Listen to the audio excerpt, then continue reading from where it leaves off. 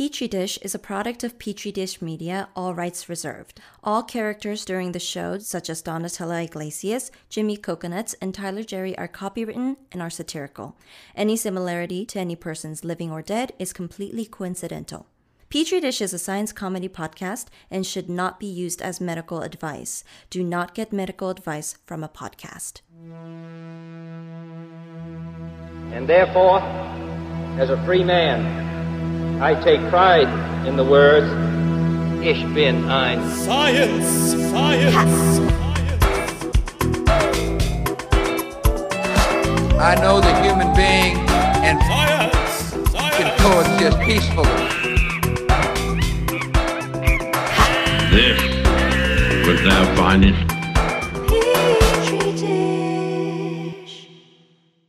Guys, this is Petri Dish. I'm Nathan. I'm Sean. Today we're going to talk about a subject that I did not think was interesting, but then I learned was. I polled my coworkers. I said, what do you want to talk about? And they said, why are crows so smart? And I said, nah, I didn't expect that. But then I talked to Sean. Turns out crows are fucking crazy.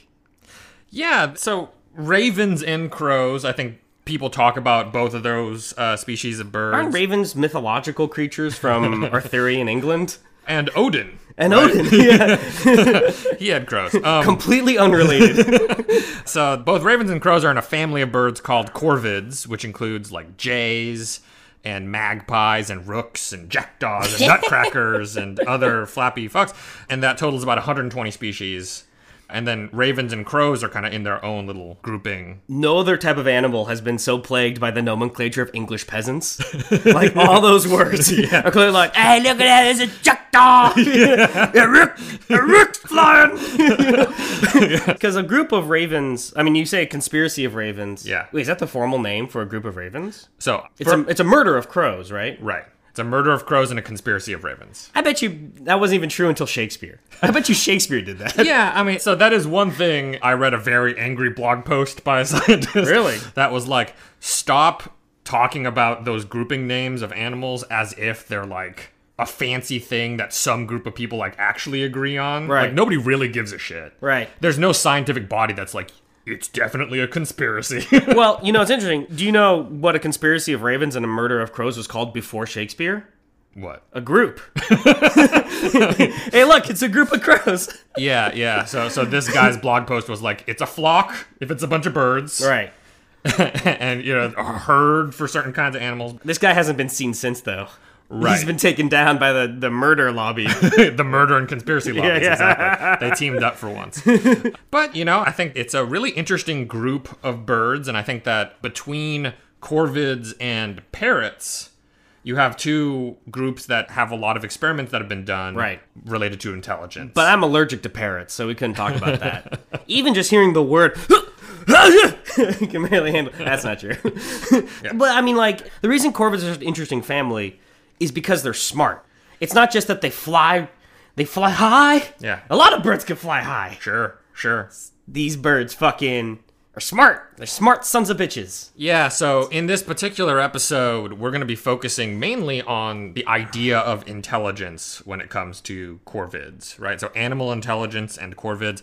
We're not really going to be talking about their biology in any other kind of capacity. They're fucking birds, guys.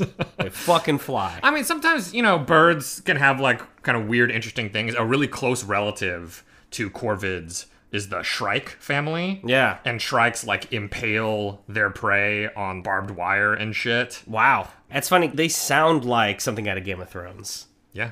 They sound like a different group of Viking-esque broskies, you know? Right. Like Greyjoys. I guess all I'm saying is, like, birds can have their own weird, cool thing, but in this particular case, corvids, we're going to be doing intelligence this episode. Do you think they're going to change the expression jump the shark to ride the dragon because of Game of Thrones? Wow, the 8th season really rode the dragon. Am I right? Maybe they should. Or melted the throne. Yeah. This season really melted the... No, spoilers. I'm sorry, guys. No spoiler alerts on this show. It was kind of an ass blast. Anyway. I enjoy ass blasts. I was not in love with the 8th season. Okay, guys, so let's get into... I don't like how I said that. Let's talk about crows. So smart.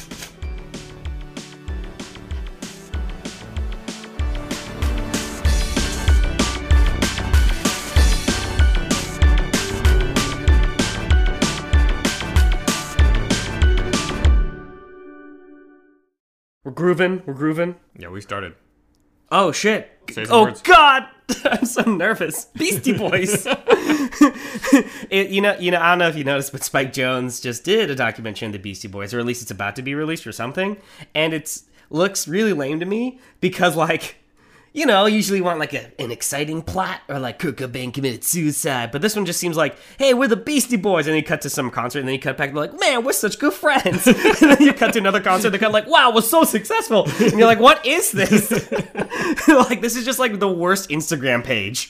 Just like a long litany of success. This isn't the Beastie Boys podcast. Could you like fucking get into the actual episode? Apparently, they were a punk band first and my were God. failures, and then got into hip hop because they were like, "There's like the whole market for honky cats doing rap. That's a blue ocean strategy, yo." They invented that term, and then Dad read their book and then used it for a while. Jesus. Okay. He's a what? He's a what? Come on. He's a music man. You can start too. No, It's too late for me. This is your only job. Okay, guys. So crows, man. Here, Sean, help me out here. I right. need a little help. Okay. Okay. So, in order to kind of have this entire discussion, I think we need to spend a little bit of time first discussing like what we actually mean by intelligence. It's kind of already a loaded term for humans. That's true, because right? I feel smart sometimes. Sure. Because I know about history and stuff. Okay. But then I do this pod. And then I feel really unintelligent. So intelligence, like, I mean, is it just Mensa? But Mensa's all like right-wing crazies, right? Right, and- Except for I our mean- listeners. And there's like a whole thing where it's like, oh, well, what about IQ tests? And the people are like, Right. IQ tests are racist. And, you know, such a great IQ. Yeah. and then when we dive into animal intelligence, it gets really hard because we come at it Right. with like a really anthropomorphic kind of bias. Ants have like an IQ of 200, but is it cheating because they do it as groups of 10,000? Like, I don't know. When you add up every individual Right. ant. There's like one hive of Argentine ants that has a single hive from here to Argentina, and like they're really smart, but you can't really test that in a proper test setting. Sure. So there is a researcher named Dr. Kaylee Swift. And It sounds like a really, really cute Disney star. It sounds like she's like just now transitioning into like Zendaya style ads for Chanel. she's on Twitter at Corvid Research. And she's written about animal intelligence on her blog because it's about corvids. And what she says is that intelligence is the ability to flexibly solve problems using cognition rather than instinct or trial and error learning. I don't care about any of that shit. Does she say murder of crows or does she say a flock? Where does Kylie Swift go down on? I think she said murder just because that one's so fun, right? Yes. What that means is being able to apply thought to solving new problems that they haven't encountered before, based on other kinds of problems that they've dealt with the past, but like not exactly the same problem. I right? see. So Republicans would fail an animal intelligence test because any crisis happens, they're just cutting taxes and then being like, wait, what about Social Security? You're supposed to be the crypto Republican on this pod. I'm going to defend the Republican Party from that. Oh my god. Anyway. Just kidding. So, you know, based on that, when we talk about animal intelligence, we're talking about stuff like causal reasoning, imagination, mental time travel, stuff like that. All the imaginative people I know are idiots. They like can't do taxes. But I see what you're getting at. Imagination part. in a broader sense. That's the part that we're curious if animals can do. Right. Because animals can clearly do things well. Right. Like they can be very skilled at doing stuff. Right. So that's not really the question that we're curious about. And they can definitely learn, right? We've definitely seen the capacity for animals to learn how to a do praying mantis can measure the distance between it and something and then successfully calculate how it's going to attack. And that's a pretty impressive feat of some sort of intellect. But can it imagine itself in a different circumstance? Or is that all instinctual? Right. And some of these things are kind of tricky to tease apart, like the difference between causal reasoning and associative learning. Okay. Right. So, like, for example, if you imagine a billiards table at a gentleman's club. Okay, I've never been to anything like that, so I can't imagine it, but I'm sure our audience, we have like 9 listeners in the UK, they know what you're talking about. And, you know, you got some balls on the table. Okay, now we're back in my ball game. And you take, like, a blue ball and you roll it toward a red ball, right? So they're going to impact. What? Why is that funny to you? It's just one of our more intimate, I don't know if you remember this, but when I got blue balls for the first time, I asked you what it was, and you were like, that's blue balls, and I was like, that's not real. And then I asked Dad, and he was like, you have blue balls. And I was like, Dad, Father, what do I do? And he was like, jerk it out. But anyway, but so the blue ball hits the red ball. Tell me more about these. We're keeping this in. So you roll the blue ball toward the red ball, and it's going to hit, right? And right before it hits, you drop a green ball from like the ceiling. Okay? Right, and right. It falls down next to the blue and red balls as they hit. Right. Okay. And so for you and me, and for pretty much any kind of adult person, you'd be like, okay, the green ball was just a completely unrelated event that has nothing to do with the red ball moving. That's okay? very charitable of you to think, Sean. What if the green ball causes autism? Like, how do we know? That's what I was thinking as I read your notes. Is I was like, we really don't pass these tests. But okay, so we could recognize that the green ball has nothing to do with the blue ball hitting the red ball. Right, because we have this kind of causal understanding of when one thing hits another thing and then that second thing moves. Even if we don't know the physics equations or whatever, we got an idea that there's a causal relationship there. Right? Yeah, sure, but dipshit fucking jumping spider watches that. Right. It can't parse out that relationship necessarily. And so a lot of animals would look at that, and maybe they could learn to associate a blue ball and red ball hitting with the expectation of the red ball moving. Right. But they might be just as likely to learn that the green ball made the red ball move. Right. Despite never touching it. Again, this is such an indictment of humanity. You're a lot more pessimistic about our fellow humans. I feel like a lot of people Did you can pick up not on this. feel as you wrote this? Like, oh God. This is like if you put this in front of the Goop website, sales would plummet. Well, one thing I think is fun, though, for a lot of these studies is that some of the ideas behind these studies were originally studied on, like, babies and kids, right? To understand when that kind of reasoning develops. Right. And so it is fun to think about, like, babies sitting there and not getting that, like, Right. this is the reason why these two things happen. Right. Because obviously we don't really remember being in that state, but there was a point where, like, you couldn't figure out that kind of thing. That's because babies don't have soul till they're 5. That's what it pops in Wasn't there huh? some religion that believes that or something? That sounds familiar. Yeah. Is that just a joke I made like 7 years ago? It sounds familiar. Either way. So a lot of studies concerning corvid intelligence happen to be done on a very specific species of crow, the New Caledonian crow. I've heard a lot about New Caledonia, I feel like, in the last couple of years. Really? Why? Well, there's a lot of geckos that are popular pets from New Caledonia. That's like some island, like kind of closest to New Zealand, or... Yeah, it's close to New Zealand and Australia, and it's owned by France. Anyway, so New Caledonian crows happen to use a lot of tools in their everyday life. Yeah. Okay, and so that's one of the reasons why they got studied a lot. Versus other crows? Yeah. So a lot of other crows and ravens and other corvids in general will use tools. Okay. So tool use is pretty widespread, but New Caledonian Right. crows make their tools in pretty interesting kinds of ways. And then, based on further study, it's found that they can do a lot of innovation when it comes to tool Sure, use. but through a loophole, French citizenship doesn't apply to New Caledonian crows. And so, as per usual, think about how to troll you really hard. And I've already forgotten what it was. But Yeah. I was smirking for a while because I was like, do I hatch this plot? And I've already forgotten what it was. Which I think tells you the I am kind of curious, though. Maybe this is just too specific and not even relevant for our conversation. Are they migratory? Like, or they just stay on New Caledonia? So, New Caledonia, if I remember correctly, has kind of a few islands with it. And I think sometimes they can move between a couple of the islands, but they're not even really found on all of the islands, if I understand. Is it a Charles Darwin situation where he had sex with different sparrows on different islands and that created different genetic lines and different strains of Darwin sparrow? That's actually not the first time that Darwin has come up when I was reading New Caledonian crows. Well, that makes sense.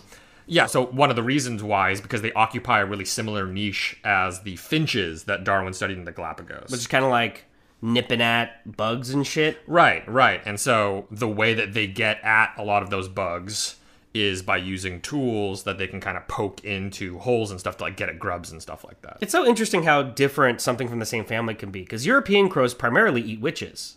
And so Which is strange because they were originally familiars of the witches, but then rebellion. Yeah, they turned against their The French master. Revolution changed a lot of things, right? Like, it's just a total reversal of fortune for witches. Yeah. And they were French crows either way, the New Caledonian and the French ones. It's just mainland true. French. It was actually the most puritanical crows that were exiled to the islands. All right. Well, that was a lot of fuckery right there. Okay. So, we study New Caledonian crows. Right. A lot of studies relate to the New Caledonian crows concerning tools. And so in the wild, the actual tools that they make, they'll take some twigs sometimes and they'll strip off the leaves to be able to make them better at getting into holes and stuff like that. Cool. There's a certain kind of plant in New Caledonia that has these pretty big leaves that have spikes along the edges of the leaf. And so they will cut little strips of these leaves out so that they're thin enough to get into the holes, but still have their kind of spikes on them and use those as hooks to capture grubs. God, that's so much smarter than me. I was walking with Stacy recently, and there's a cactus, and I was like, I wonder how pokey this is. And I poked it, and it hurt. And I was like, I'm so stupid. I knew that.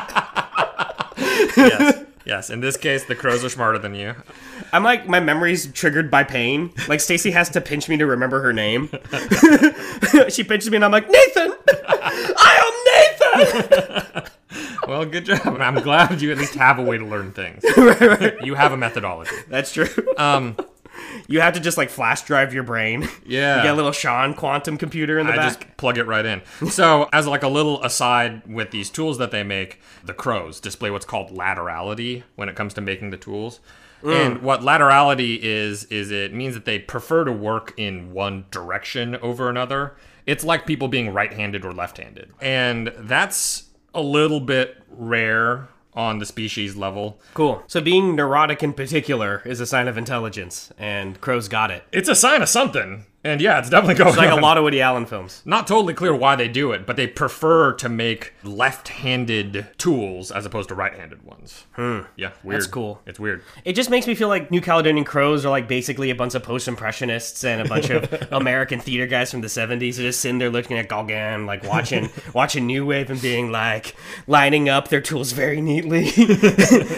And then they cry and they're like, why, there's nothing beyond the tool. Jesus. And then they die. I'm just a bird. So these birds, they don't just make tools in the wild. They've also made tools kind of in captivity during studying. So one of the examples is that when given wire, they've bent wire into hooks to be able to use to like actually like hook. So they're and even lift. stronger than me. I think you can bend wire. I think you can be brave enough to do that. So depressing. But that's pretty awesome because there really aren't many animals besides humans that have actually taken some kind of bendy material like a wire and bent it into hook shapes for the purposes of hooking things. The only other species to mass produce microplastics. Birds love bendy shit. Well, I mean, specifically these crows, I guess. Yeah. And so they've also used tools for purposes that aren't directly related to getting food, which is also pretty much just a human thing. Right. So, primates will use tools, especially relatively simple ones like sticks, to be able to access food that they can't get at normally, right? What these birds will do is they can use stick-like tools to help them carry other objects that they can't fit in their beaks very well. So, for example, a lot of these objects that they carry are man-made ones, like big beads with like a hole through the center. Cool. Right? And so the bead is too big for them to actually fit in their mouths, but they're interested in it and they want to like mess around and play with it. Right. So they'll take a stick that they can carry, stick it through the hole, and then carry the bead away. Sure. And that's a pretty weird... That's cool. So they're like behavior. hipsters at a coffee shop. Just can't get enough of them polkas. Just as they mash. That's me stealing a Louis C.K. bit, so I'm not going to continue. Point is they make their coffee really well. Okay. Yeah. So also in lab, these crows have exhibited the ability to make what are called compound tools. Okay. So the idea with that is they're given multiple pieces that you need to fit together to be able to make a tool that actually functions the way they need it to. Right. The food that they're going after is stuck inside of a box, but they can't actually get at the food with any of the sticks that they have because the sticks aren't long enough. But they're given sticks and straws that they can shove the sticks into. Okay. And when you shove a stick into a straw, then you can make a tool that's long enough for them to get at the food. And they can do it. Yeah. And they can do it without having to go through too many trials of figuring it out, basically. Right. So, that's a pretty complicated behavior that involves sort of a different kind of understanding of what tools can do for you. God, it just makes me so sad. Why? Well, just like, We underfund our rural schools so much, and that's why they can't do this. Holy shit. Do you think of all the children who don't know how to make compound tools because we've underfunded our rural education? No.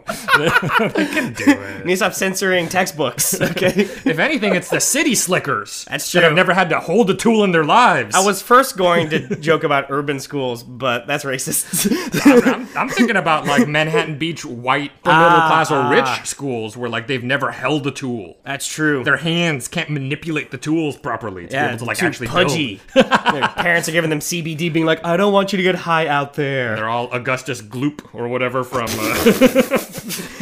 Willy Wonka. Okay.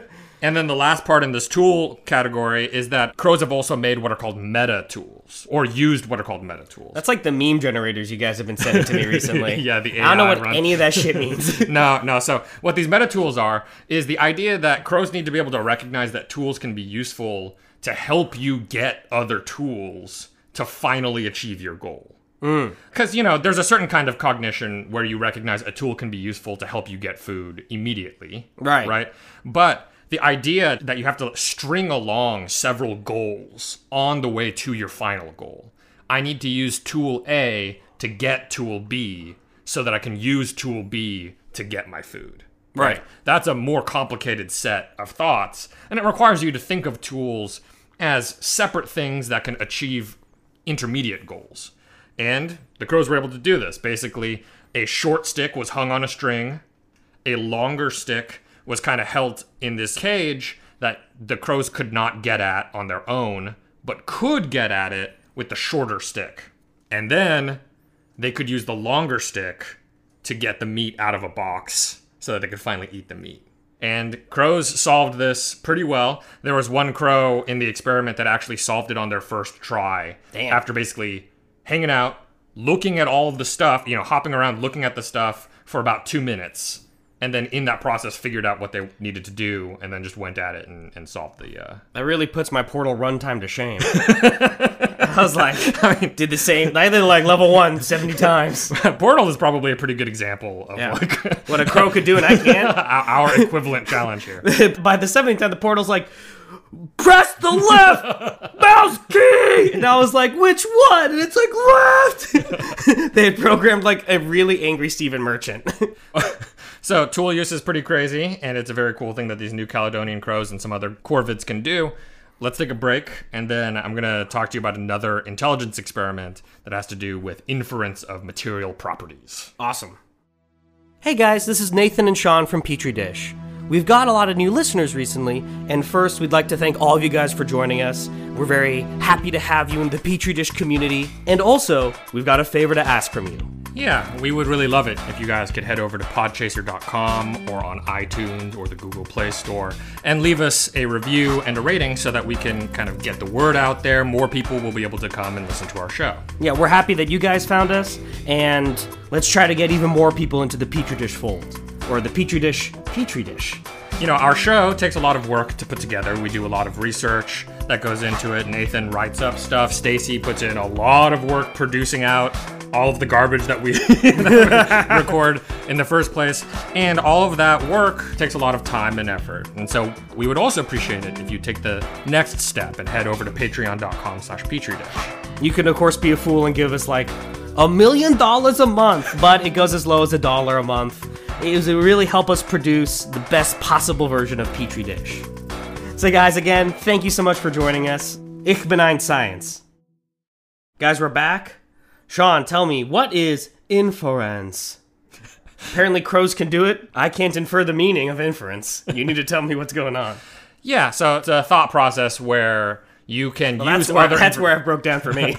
where you can use other information to figure out something that you can't directly observe. Sure. Okay. So, for example, vaccines become common, autism goes up. I can infer that vaccines cause autism. Son of a bitch. Why are you like this? Crows all get vaccinated. All right. Crows are like, the data's there. Of course I get vaccinated. Yeah, they're very reasonable. It is rare for a non-human species to infer the properties of an object by indirectly observing them. Right. Okay. So a lot of animals will go up to things and directly touch them, lift them, and figure out stuff about them. Classic pussycat. Going, meow, meow, meow with the ball. So What does the ball do? So, for example, one example of this kind of inference process is if you think about like a seesaw, okay, and you have a box on either side of the seesaw. Yes. And the seesaw is tilted all the way so that one of the boxes is down and the other one's up in the air. What the shit? I never had a seesaw as a baby. My pop was too poor. Okay. But Okay, so you got a seesaw, 2 boxes. yeah, and one of them's all the way down and the other one's up in the air, right? You can infer that the box that's down was heavier than the other box, okay? Because that's the way that seesaws work. Heavier things will pull down that side of the seesaw. That's the one with the dead body. Yes. Yes. Agatha Christie's 1933 classic, Seesaw. Yes, that's the one with the dead body.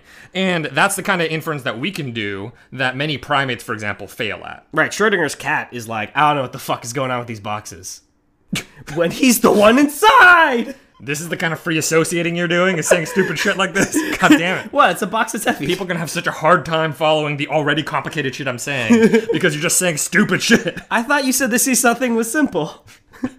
I'm trying to use it as a simplifying thing. Okay, yes. You're using a lot of naughty words. Okay, so we have a seesaw. There's 2 boxes on either side. One of them's heavy, and that makes the seesaw go down. We can understand and infer that there's something heavy in that box. Primates don't know what the fuck is going on. Right. So for them to be able to pick that up, they would need to actually go over and lift up that box and realize that it's heavier, right? Wait, like chimps? yeah.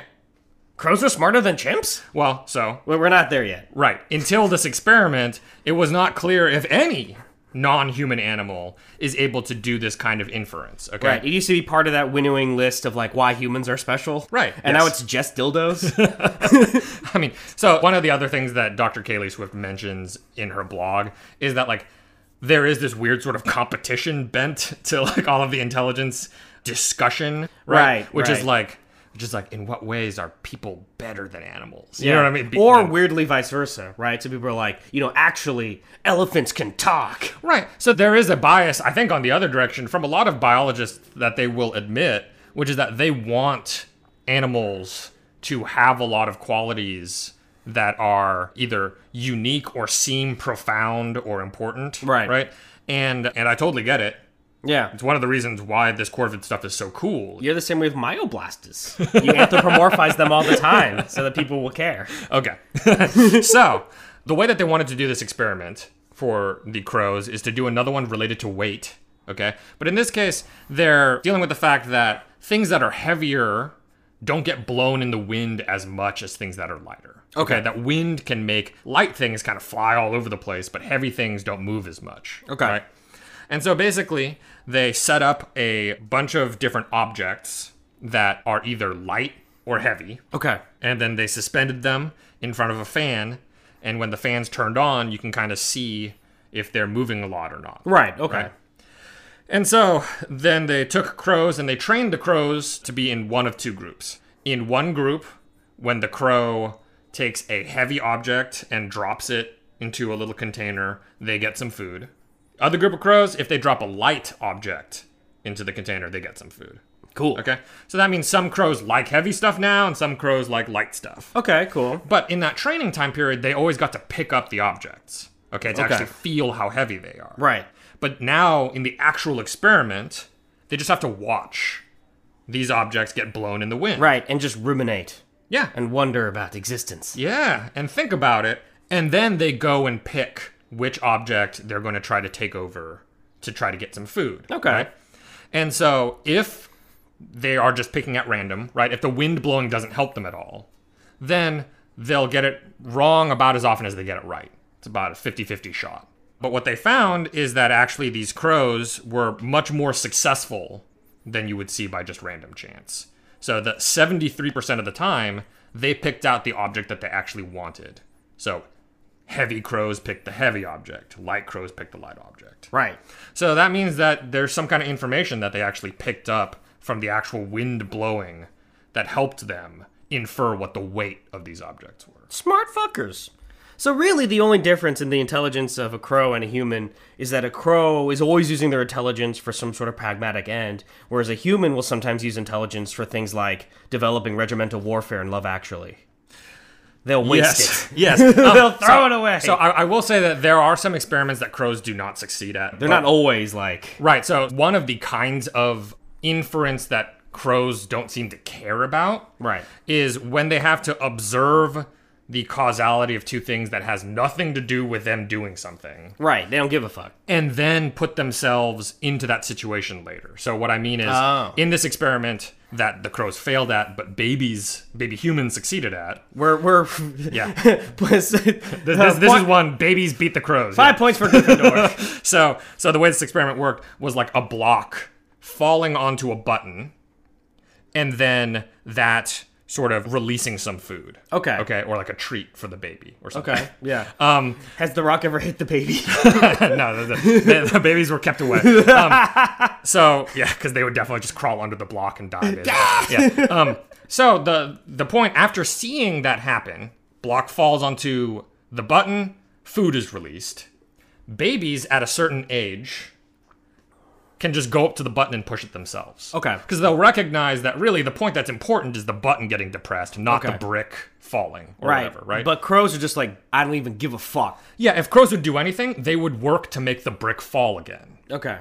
In the sense that, like, they would try to fly up, repeat that whole process. It. Right, exactly. Instead of realizing that they themselves can just replace the brick. It's not important there. Okay. Right? So in that case, crows don't always beat babies. Right. They're kind of like horny greasers. Okay. How are they like horny greasers? Well, because a horny greaser, like, let's say they win a race, so they get the girl, but like they don't really know it's because they just happened to be nice one time, and the girl's like, oh, he's actually not so bad. I think it's because it's so cool. So Denny Zuko's like, oh, I gotta be really cool, when really he hasn't inferred that what's important is to open his heart to Sandy. I see.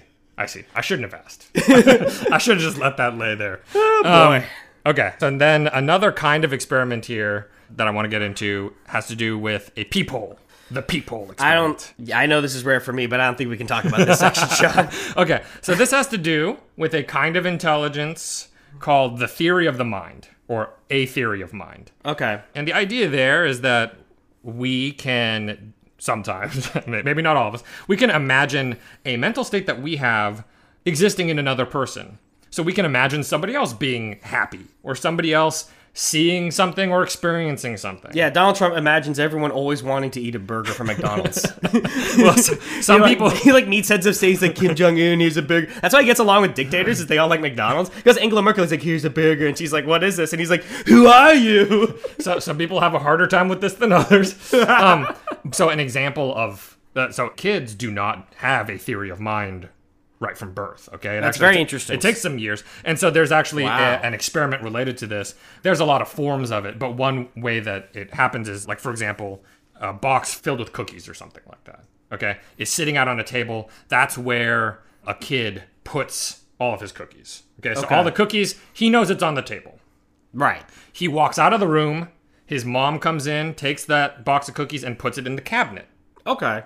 Okay, so if you explain that set of events to a kid, and then ask the kid, when the boy walks back into the room, where does he think the cookies are?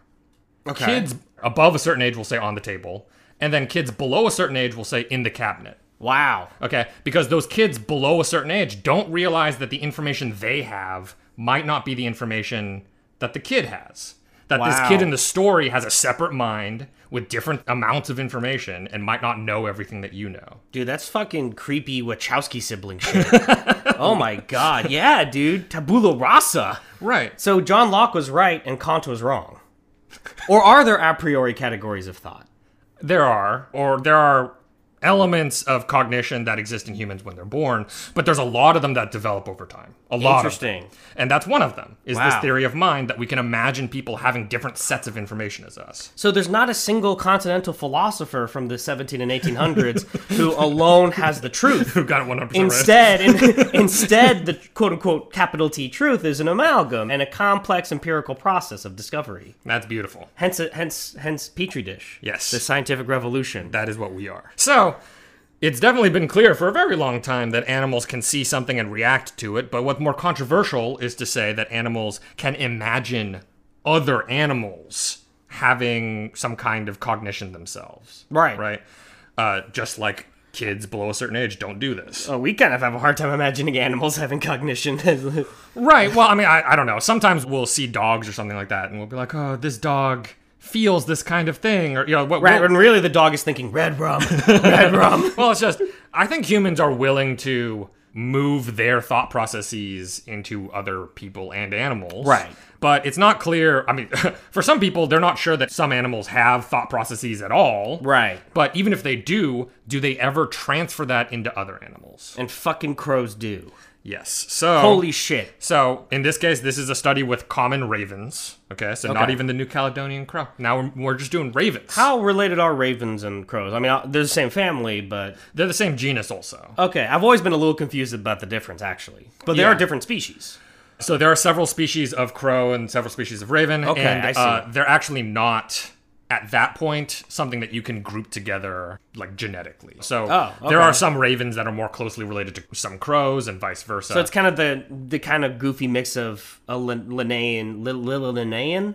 How do you say that? Sure. Linnaeus. How do you say Wow, Wow, that's a hard word. Linnaean, yeah. But basically what I'm getting at is that the nomenclature is kind of a legacy. It's not necessary. It doesn't map onto our modern genetic understanding. Yeah. And at this point, it's so mixed up, there's no movement to change it. They're just names at this point. Largely, the main thing is that morphologically, ravens are larger than crows. That's pretty much the That's main cool. factor. Right. There are certain elements of, like, what their wing and tail shape is during flight, Right. et cetera, et cetera. But the biggest thing is that ravens, by virtue of their majesty, are the birds of Odin, whereas crows are the murder of witches. Yeah. Yeah. Okay, so one common thing that ravens do is they like to store their food in little caches or treasure troves. Right, just Okay. like I do. Yes. It's like an old pastrami sandwich, like underneath the fridge. And Stacy will never find it. It's in mine. between the couch cushions and stuff. Yeah. I got my nuts for winter.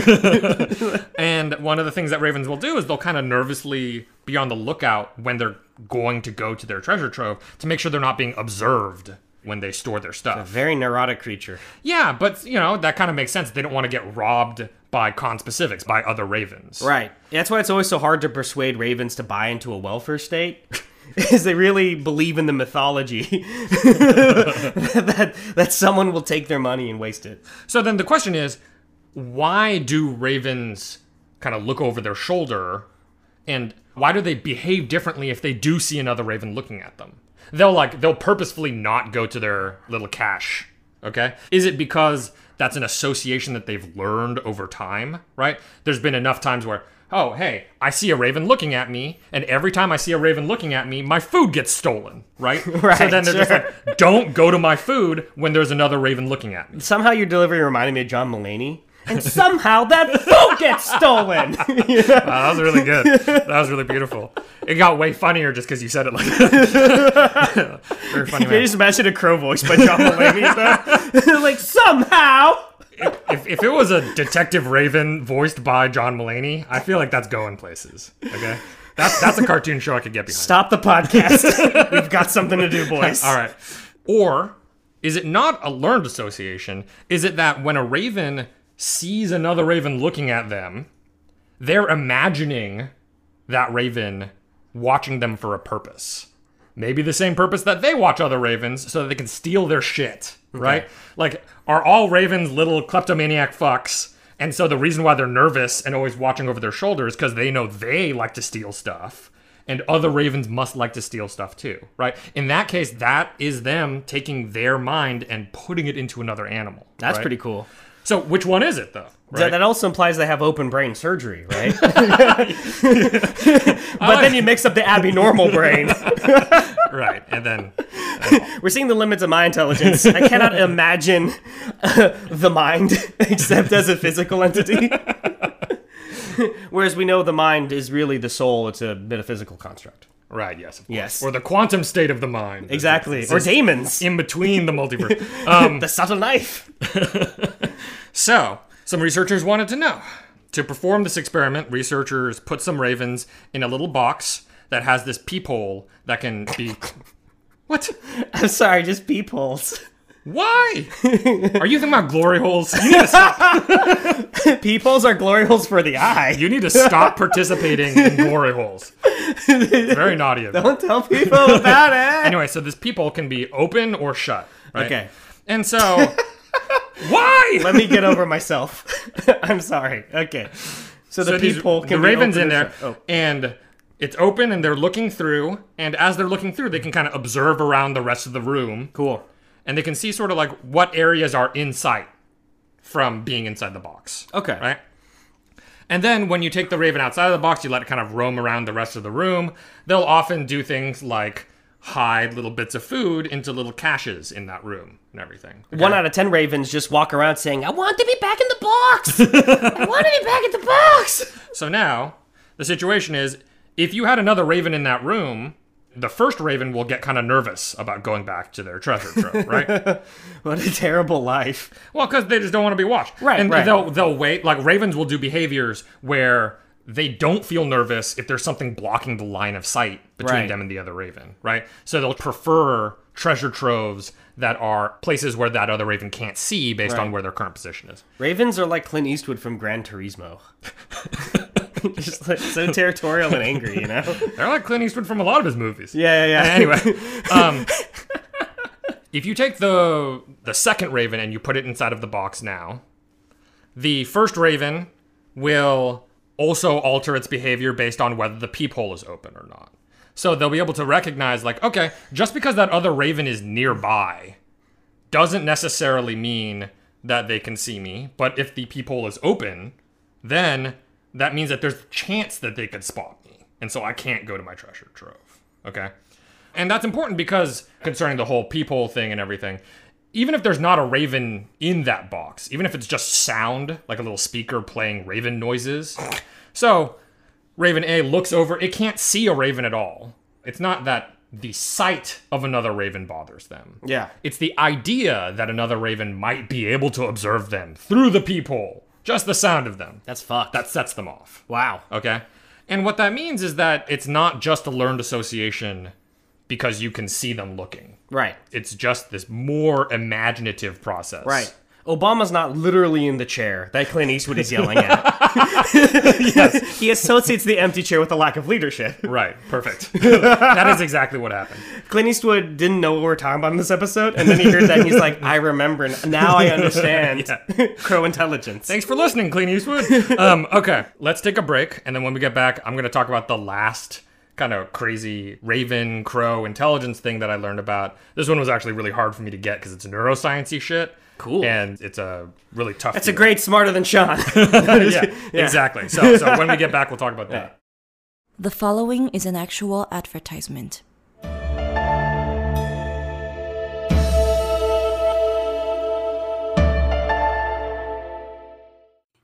Everybody has a story, and not all of those stories are clear black and white issues, even when we think they are. We wonder, how did this happen? Or what is that like? Or what happens next? Are you sure you really want to know? This is Ignorance Was Bliss at IWB Podcast. Okay, guys. Oh, I was kind of groaning there. I'm so strong. We're back, but Nathan's shirt isn't. He popped that one off. My shirt didn't make it back. All right, so let's talk about this last one. And this took a lot of reading because neuroscience, it's got a lot of ideas and terms that are specific to that field. And so I had to do a lot of extra reading to figure this out. Well, I mean, what are we talking about? Like fucking doing philosophy then? Like what would... So this has to do with counting stuff. Okay, so counting's hard? I don't know why I'm saying it like that. I can't count past 12. The neuroscience of counting is something that is kind of difficult to understand, but also represents, I think, a really impressive feat of science in that we actually understand it really a lot better than we used to in the past 20 years. Okay. And the answers are pretty cool. So the way that, because I thought it was intuitive, the way I imagine is I just count one, and then a little foreman in my brain goes, it's one! And then a little guy that goes like, it's one! And then just yells it all the way back to command person. Okay. He doesn't know what to do with that information. Okay. But that's how I imagine it in my brain. But what if it's 5? then what happens? Dude, I've never had to go to 5. Well, okay, but see, so here is the thing is, obviously there's a sensory input part where it's like, oh, your eyeballs have to see Right. 5 cows or 1 cow or whatever, right? Right. But then once it starts to go into your brain, there's some complex judgments that have to happen. I mean, first of all, Okay. we can see 2 jabronis and 2 cows and recognize that those are different things, but also that there was 2 of both of them, right? It's a really derogatory way to talk about Jabroni's girlfriend. So you can take what you can get, okay? But in any case, there's 2 of them, right? Yeah. And so we can also recognize that they share that in common. In other words, that the number of something, the quantity of something, is something beyond just the actual physical object that it is. Okay. And there's this kind of abstraction and complex thought that's involved that happens in our neocortex, okay? What the fuck is a neocortex? Neocortex is a part of the brain. It's kind of the outermost part of your brain that kind of formed. It forms if you've seen The Matrix. It formed the most recently in evolution. Okay. That's pretty cool. So crows don't have it. Right. Oh, shit. Yes. Okay, but so you see 2 jabronis. Yeah. And 2 cows. Sure. Okay. Whoop, whoop, whoop, whoop, whoop, into the brain. Yeah. What happens on like the fucking neuronal level? Right. And so that's part. Question 1 is how do you actually even tell 2 or 4 or 1? Is it that you have counting neurons that if it's a single thing, 1 counting neuron goes off? If it's 4 things, 4 counting neurons go off, right? Are you adding together neuron signals? Is that how you count? Or is there a 5 neuron and a 7 neuron? And when the 7 neuron shouts, it's because you're seeing 7 things. Right. Right? So are there specific neurons for specific numbers? Or do you add up the magnitude of the signal? And What's the answer? yeah, the answer is actually that second one, okay? Which is you have specific number neurons. Okay, cool. One that's responsible for lighting up when you see 5 things. One that's supposed to light up when you see 15 things. or Okay, whatever. so when you see 6 cows, Yeah. there's a neuron in your brain who's like the dipshit younger brother of Amy Poehler's character who just wears a 6 shirt and he goes 6. Yeah.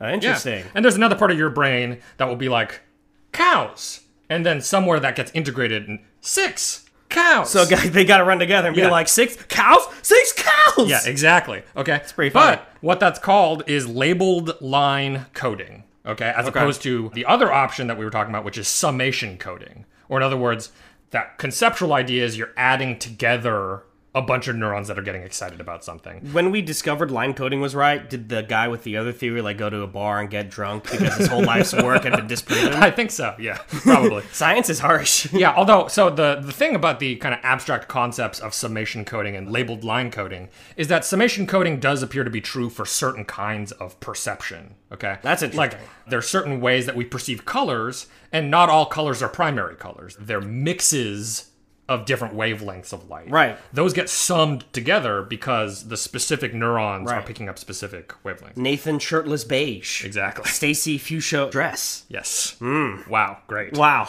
I'm glad that was taking Useful up time in our examples. podcast. So okay, so you see 2 cows and this process happens. What happens if you just see the writing 2 cows? Like, is it different when you see the symbols that is writing?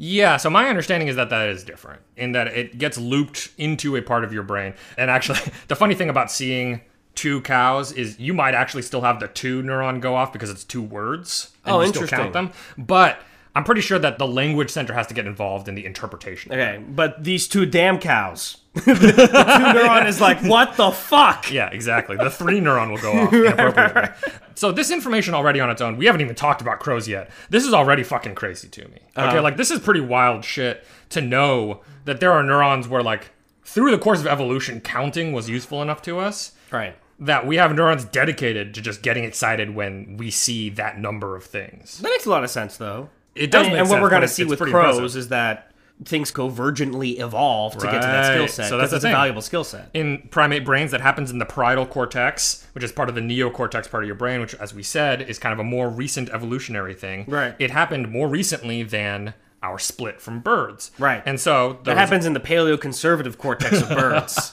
So in the birds, it's like, okay, birds can count. We already know that birds are able to count. Yeah. All right. But do they count the same kind of way, or do they do summation coding, for Right. example? Right, that's interesting. There's no reason why we both have to do this kind of labeled line coding. Evolution could have picked a different path that time. Okay. But what we found is that birds actually appear to do the same kind of coding as we do, with the same kind of neurons, but in a different part of their brains. So this is a really big convergent evolution moment. Damn. And what that means when we see instances of convergent evolution is you might then consider, oh, maybe because they picked the same solution, maybe that solution is actually like a pretty good one. Maybe it's a kind of efficient to do labeled line coding for counting. Right. If it happens one time, it's just kind of evolution worked its way there. Sure. If it happens a few times, then it's Right. like, okay, well, that's good. Right, maybe there's an actual benefit, or maybe it's particularly efficient.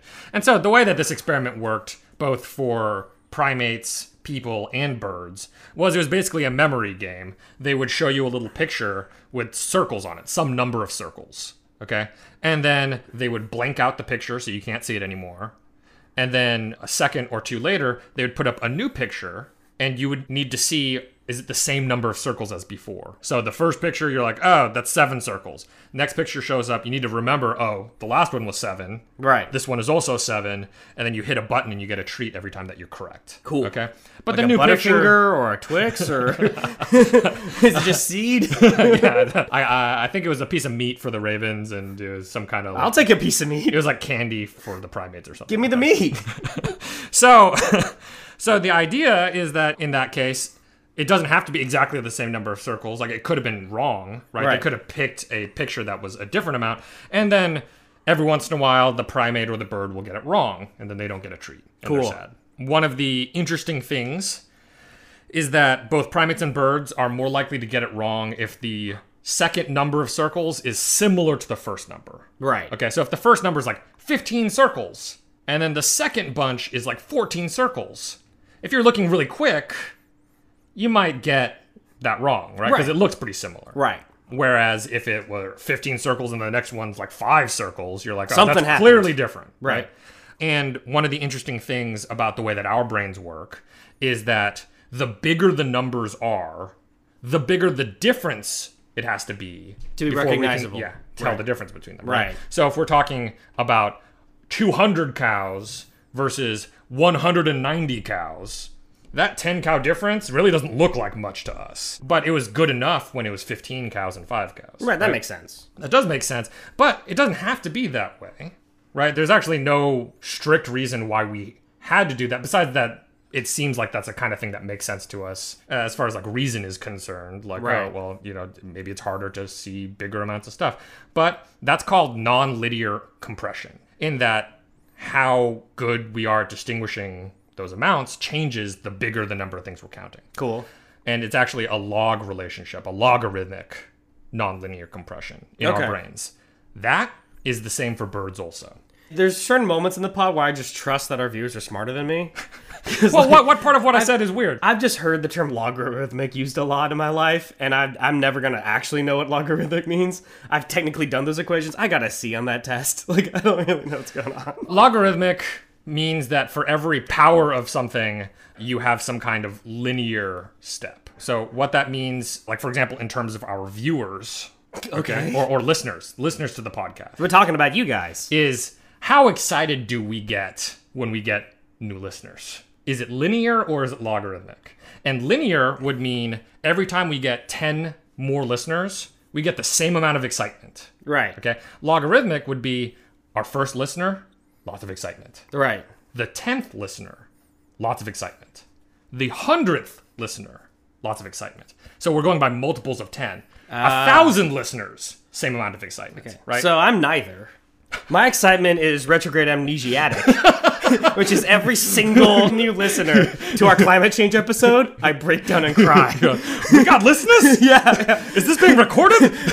That episode ticked up from 20 to 21 like last week, and I like sobbed. In any case, so that is the different kinds of scaling. Linear means that it's the same amount that gets the same amount of response each time. And logarithmic means that you need to go by like multiples or powers of 2 or 10 or whatever. Okay, cool. So, in the case of birds and primates, we have this non-linear compression, a logarithmic compression Okay. on this counting and how much we get counting wrong. Okay, sure. And that's another thing that did not necessarily have to converge like Right. that. Birds could have been just as shitty at counting big numbers as small numbers. Right. There's no reason why it had to work out that way. Right. I mean, it's interesting because there's an intuitive... It makes a lot of sense why counting would work like that, because it does feel irrelevant whether it's 200 or 190 cows. Unless you're a miser. And it makes sense why that would be true for crows. But it's kind of cool that, like, crows would operate under the same logic and thus converge. Yeah, and to be fair, I think another way of thinking about it also is there's no necessarily good reason why crows would need to count that many things. Right. You know, you could just imagine them being really good at counting stuff up to, like, 20. And then after that, them just never giving a shit about counting ever again. I mean, as was true with pre-capitalist humans. Until we became greedy! We got past fingers and toes, and then... you know. I mean, you don't really need to count in any particular fashion for the first apple from the Garden of Eden. Oh. But once Adam took the 5,000th and put them all in Costco plastic, God cussed them out! Wow, is that how that happened? and God put a hard cap on our ability to count. Before we were cast from Eden, Adam could just count fucking perfectly, endlessly. This reminds me a little bit Tower of Babel kind of, but with counting. Yeah. The Lothmother Tower of Apples. All right. In summation, Damn. corvids. Smart. Yeah. I like it. We've gone over it. They can fly. They're common in Western literature Yeah. and some other stuff. What was the stuff we talked about? We talked about how they display a lot of different kinds of intelligence. Fucking inference. That's crazy. Counting. Right, and that their way of counting neurologically is actually very similar to human counting. And that they're able to come up with a lot of clever uses for tools, including uses that don't directly relate to food, and in that sense don't necessarily directly lead to a reward. Right. Crow's already smarter than the average American. Right? I think basically these birds are real smart. Yeah. They're very cool. How long do they live? In the wild, they'll live up into their teens, probably. Especially Wow. if they make it out of their first 4 or 5 years. Right, those are the rough ones. Right. And then they're really likely to make it into their teens. And then in captivity, as far as I understand, they can make it up into their 20s. That's incredible. I mean, that means they're testing AP test percentile ranges. Like, way before American students, you know? Yeah, doing a great job. Yeah. You know, I think there's a lot of other kinds of animals that display different characteristics of what we would call intelligence. And even among birds, parrots are another example of birds that show certain kinds of intelligence, and in a couple of, like, experiments where they did head-to-head comparisons. Right. In some cases, there are certain kinds of problems that ravens solve really well that certain kinds of parrots solve really poorly, and vice versa. Right. So there's interesting biases and kinds of intelligence. It just goes to show that I think, first of all, there's a really big diversity in cognition in the natural world. Yeah. And not all those kinds of cognition is useful to every kind of animal all the time. That's why we shouldn't be so weird and dogmatic about, like, an adjective like intelligence, right? Sure. Like, we should have a flexible definition. Yeah. Just like motile or non-motile eggs. Yes. Okay. I mean, eggs are non-motile. Yeah, I got you. Yeah. I got you. Yeah. Yes. My eggs are motile. So, guys, that's everything we've got to say about a conspiracy of ravens and a murder of crows. If you like what you're hearing, please support us by leaving us a review wherever you listen to podcasts and by signing up at patreon.com/PetriDish. You can tweet at us at DishPodcast, email us at petridishpod@gmail.com. Guys, we want to say thank you to Stacey Song, our sound lord and engineer, Brian Allen. Stay safe, Brian Allen. Okay, our art man. Yep. All right, well, thank you, everybody, and we'll see you next time.